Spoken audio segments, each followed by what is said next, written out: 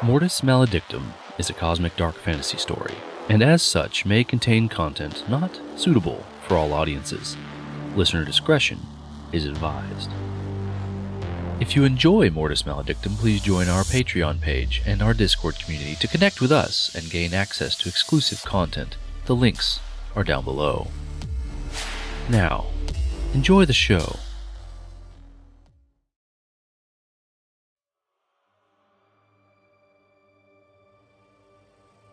Welcome to the next chapter of Mortis Maledictum. I'm Devin McCamey, the author on the team.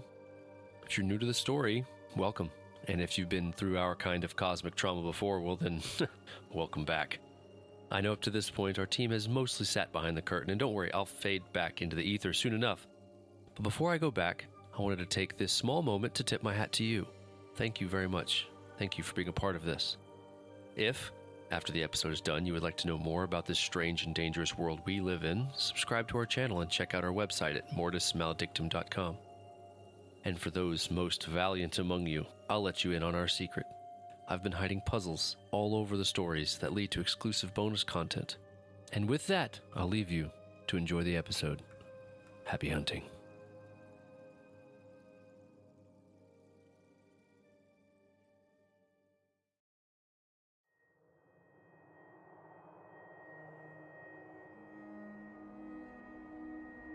Once upon a time, in a land near Calais, there lived a Duchess named Anna. She lived in a tall stone castle on a bald hill just outside of town.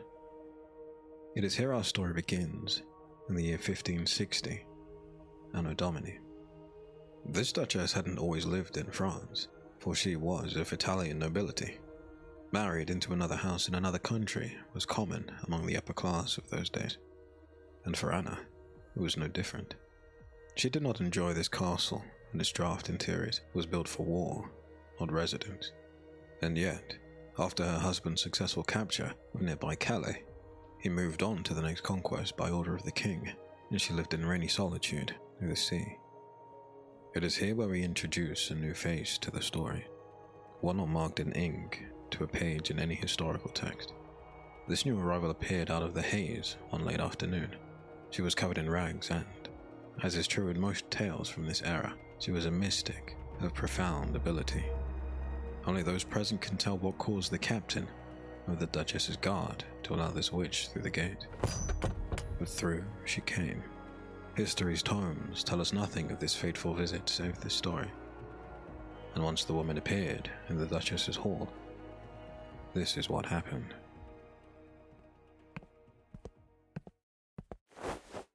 "Why are you here, lady?" the Duchess asked. For although the witch was far from a lady, the Duchess was a kind-hearted soul. "I have come from far away, in a place unknown to most. Before I left through the ether, I appropriated a book written and bound in dread and apprehension and terror. The fear it forced from its readers has soaked into the pages, and I fear for its further circulation." "It is an interesting tale you weave," the Duchess said. "Interesting, indeed. My homeland will soon succumb to a vile miasma which has crept into the minds of our people. I left with the book and all the stories contained therein, with the hopes that its fear-soaked ink would spare the land. But my travels have left me bereft of resources and tired." "What would you have from me?" the Duchess asked. "I only ask for shelter while I continue my search for a place to hide the book before my time is ended." The Duchess, overcome with loneliness and starved for news outside her castle walls, had agreed in her heart before even her offer's words could echo around the stark chamber. "You may stay with me and protect your charge as long as you like. If only you tell me about this land you come from and all its wonders. She cared deep and earnest for her husband's safety, who was away at war. But though she would not admit it, the Duchess, Anna, also needed to hear tales of the wilder world beyond her view of the cold sea out of her window. Thus the Witch of the French Wilderness stayed with the Duchess Anna for a year and a day, before she returned her heat to the dirt. The witch fulfilled her bargain with tales of her homeland, and although Anna could see the embellishment for what it was, she enjoyed the stories.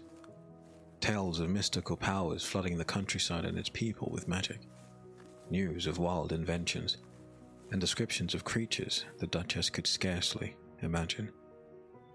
Anna's husband returned from his far-off war, but he did not pay any notice of the woman preoccupying his wife's time. He thought it good she had someone to talk to so far away from the courts in Paris. He did not share his fear with her, but she stayed in Calais because he knew there were snakes among the nobles, and dangerous assassins had struck more often of late. A few months followed where the Duchess Anna's heart was full of bliss and adventure. She may not be able to see the places the witch so often spoke of, but by the woman's words she could almost picture them. Her husband left in the summer to command his army again, at the king's command against an uprising militia, and Anna cried at his leaving. Once again, the witch became her only companion. It was the beginning of autumn when the woman approached Duchess Anna sitting under a tree in the courtyard of her castle. I have a confession to make, Duchess, the woman said. Anna looked up from her book immediately, for the woman never spoke with the tone she held now. What is wrong? She asked. I confess, I have enjoyed my time here in your land, and I have not moved onward when I had the strength to do so. Confused, Anna bade the mystic to sit beside her. What is wrong? She asked again, this time with concern touching her voice and eyes. After all this time, I have never introduced myself properly. The witch appeared to choke up and small tears held fast to the corners of her eyes. Yes. The Duchess agreed. You have been quite aloof with me. My name is Alia, and all the stories I have told you of my land are true. But it is not a land without its mark of evilness. I did not write the book I protect, nor was it given to me. I stole it from the being who causes my land to wither. I took it in hopes that if I carried it beyond my borders, my country would be safe. Then you are brave and noble, the Duchess said, not yet understanding the gravity of Alea's story. My travels were too much for me. I have been. She paused here, looking for an accurate answer. The walk across the mist has deteriorated me. Our lands were not meant to touch one another. I fear it will soon be my undoing. Do not speak of such things, Anna answered, fear and shock now ringing in her voice. Alea put a comforting hand on Anna's arms and offered her a wan smile. I have time enough left, but not to complete my duty. You must promise me, when I am gone, you will neither read the tome nor allow any of your servants to read it.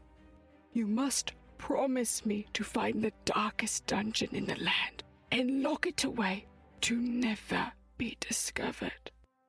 I cannot allow it to harm my country, but after seeing the wonders of yours, I can neither allow it to come to harm. I promise, the Duchess said, taken aback at the macabre request. Alea sighed. Yes, Said she. thank you, my Lady Anna. Please, let us talk of other things. Anna said, and they did. The pair spent many more days in the sunlight and grew closer, while the days grew steadily colder, until one night under a full moon and a clear sky, Alea passed onward from this life. She did not go with a fuss and died quietly in the bed holding the Duchess's hand. It was afterward, when things all changed. On her last breath, a wisp of power tinged first her lips, and then spread upward and out into a glimmering mist, searching for a host. There was nothing there from her world save the book, and the streams of magical energy which normally passed through family instead bound themselves to a tome Anna promised not to read. Anna drowned her room in tears of mourning, and gave Alea, the witch of the French wilderness, a funerary worthy of nobles. A sadness hovered around Anna for a long while, but eventually, as with all things, the emotion faded into the back of her mind. It still pained her to think of Alea, so Anna did not allow herself to be reminded of their walks through the shade of the trees and her stories of her homeland. Months became years, and by the autumn of 1563, the castle of Calais, which had once felt a prison, now felt like home. Anna had long since come to terms with her place in the world, and although she still longed for adventure, she sated herself with her husband's tales of his travels whenever he returned. It is here where more sadness comes to the castle's door. Anna, awaiting her husband's expected return, ignored the shape of the man on horseback who rode for the castle's gate. She thought only of him walking through the door and telling her all about the wondrous things he had seen. It was not to be. The man who stood in front of her in the main hall, as Alea had 3 years prior, looked grim and resolute. The Duchess's husband would not be returning home. Assassins sent by an English courtier had found him. The man assured Anna he had felt nothing when he died. But Anna fell to her knees, only for her captain of the guard to catch her. She remembered nothing else from the audience with the man, and only once she was safely in her chambers with her door barred did the tears come. Everyone in her life was gone, and she was alone, as solitary as the rocks in the sea out of her window. With a need to feel a connection with someone, somehow, or even across the dimensions, Anna lifted the mattress off her bed and pulled Alea's book from under it. With breath caught forever in her throat and choking back tears, Anna, the abandoned Duchess of Calais, began to read.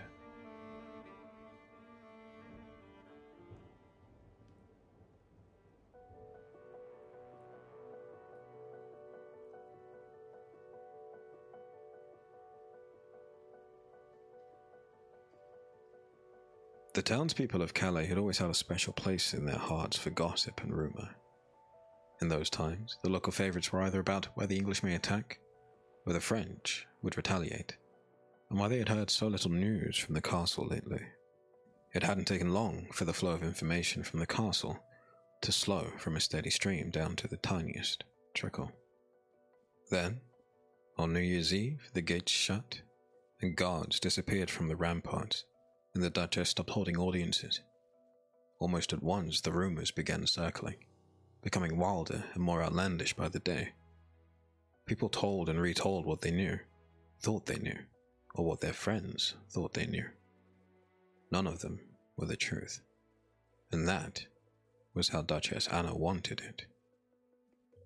Reality was so much stranger than any fiction the people of Calais could have concocted.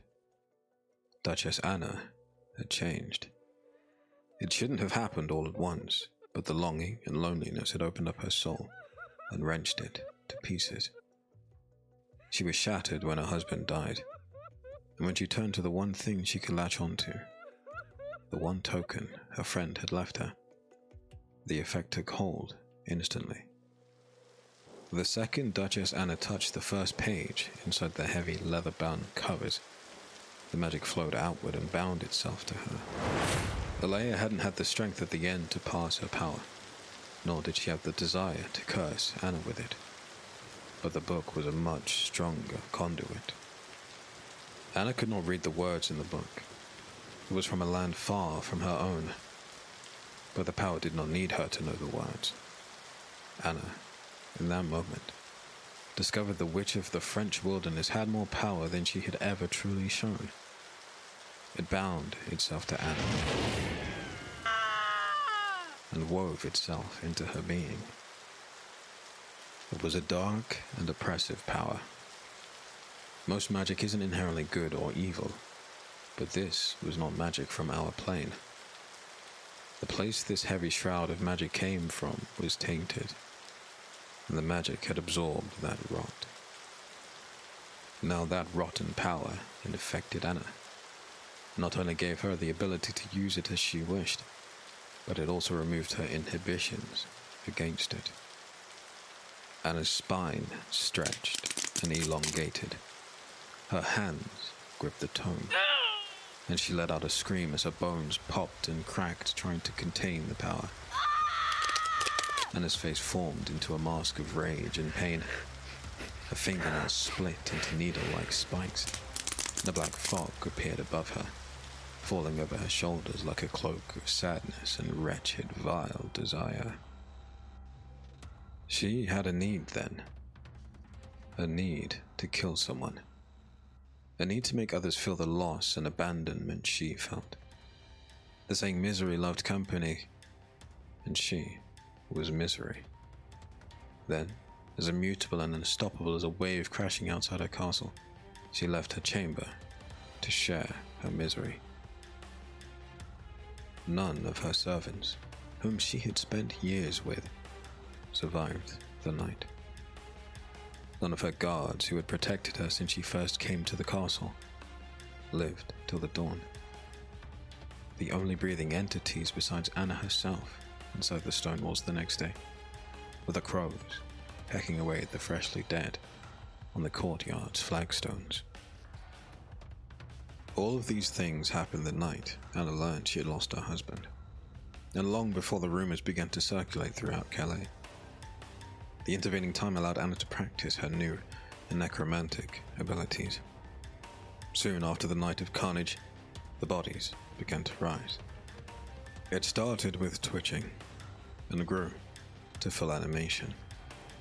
But then after time and practice, Anna learned she could do even more.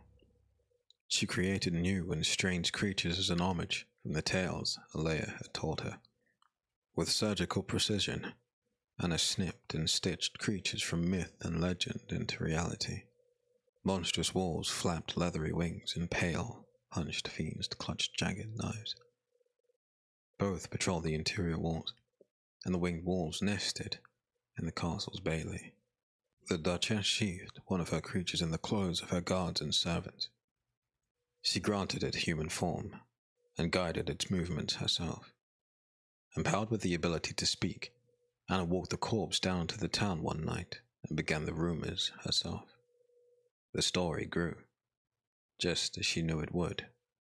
The people could not resist the tale of the Duchess Anna held hostage in her own castle by her traitorous entourage, and their wicked magic summoned monsters to imprison her.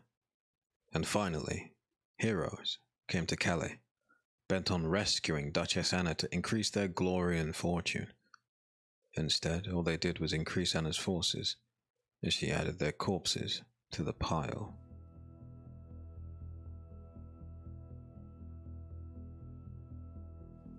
You will have noticed by now, dear listeners, this is not a fanciful tale. It is one of warning and one of struggle. And it was a struggle for Duchess Anna, who had lost the two people she cared for most deeply. That event was only the beginnings of her fall, and the subsequent descent to madness over the summer of 1564 drew her closer to her newfound power. Anna crafted a crown of bones for herself, and made her many undead servants weave leather cloaks with gold inlaid patterns for which she channeled her inner magic. She became a cracked reflection of who she once was, melded with how the witch Alea looked when she had first arrived at the castle of Calais. The twisted evils in the book and Alea's power wove themselves into a homogeneous roily mixture within Anna, and she felt she could not escape their grasp. Her mind shrunk back and hid from the horror she inflicted for many months as the legend of the Bone Duchess slowly took over the story of the hostage noble until, one night, a sliver of Anna's old self forced a dichotomy within the thing she had become. It was only a small schism, but while it was there, Anna had her first sane thought since the night she read the book and lost her husband. Duchess Anna took the book now. She threw it into a cold, empty, iron-bound trunk and wrapped heavy chains around it. Then, with as much speed as she could muster, straining against the pain and mania forcing their way back inside her mind, she tossed the trunk down the well in the castle's bailey and ran. The further she travelled from the book, and more importantly, the memories of what she did, the more she felt as her old self. It would not erase her actions, and the scars on her psyche would follow her forever. But after 3 days in the wilds south of the city, and surviving on her power alone, she finally seemed clear of the cloud of horror. Duchess Anna made her way to Paris and returned to court as a widow. There were many questions surrounding her appearance, as well as questions as to her conduct over the summer. But Anna sidestepped these questions and navigated the nuances of the French court with a magnificent ease only a person who has dissected the minds of heroes ever could. She held the mania at bay as best she could, but it was ever present and always looking in over her shoulder, trying to force its way back into control. Anna did indeed lose that control on occasion, and dismembered bodies would appear in Paris back alleys, as was all too common in that time. No one ever suspected the beautiful and cunning Duchess Anna of such precise violence. After a year, Anna caught the eye of another suitor, and, once the appropriate time had passed, they married. She gave him 3 handsome boys. All was well in the world, and rumors of moving bodies only teased the corners of polite society. She still gave in to the urges, but hid them well. This went on for years, and her sons grew to adulthood. They all took on posts assigned by the king and accepted gratuitous rewards for their performances, until an English king stepped in to make his presence known. In those days, and even now, dear listener, the English king envied the French and looked on with jealousy to its city of Calais, which had once been English. The king sent assassins, much as he did against the Duchess Anna's previous husband. Anna, now a marchioness, had not slept idle and raised her children. No, this woman was, deep to her core, still the Bone Duchess of Calais, and her cunning and devious necromantic abilities intercepted the would-be assassins. She turned them, once dead, into her servants. Then, Marchioness Anna marched those vile men back to the English king to report their success. The king accepted their request for an audience and took them back to a private chamber so he could hear in exquisite detail exactly how they had felled Anna's sons.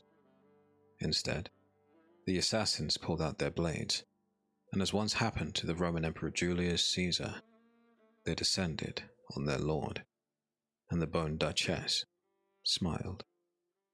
She lived out the rest of her days killing those she needed to stave off the creeping necromantic mania, and protecting her family. She never returned to the castle of Calais, never retrieved the book, and was never caught.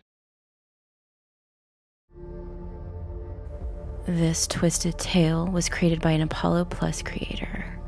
Apollo Plus is a subscription that lets you listen to your favorite audio fiction series with no ad interruptions while supporting your favorite fiction and horror creators. Shows on Apollo Plus have no ads. They grant early access to new content, offer exclusive episodes and behind-the-scenes clips, season supercuts, and more. And the collection of shows is always growing. 70% of the revenue goes to the creators you love and helps them make their next audio adventure possible. You can support dozens of creators with one subscription, so join Apollo Plus today by downloading the Apollo Podcast app for iOS and Android, or by visiting apollopods.com. But don't think that you can escape the horrors.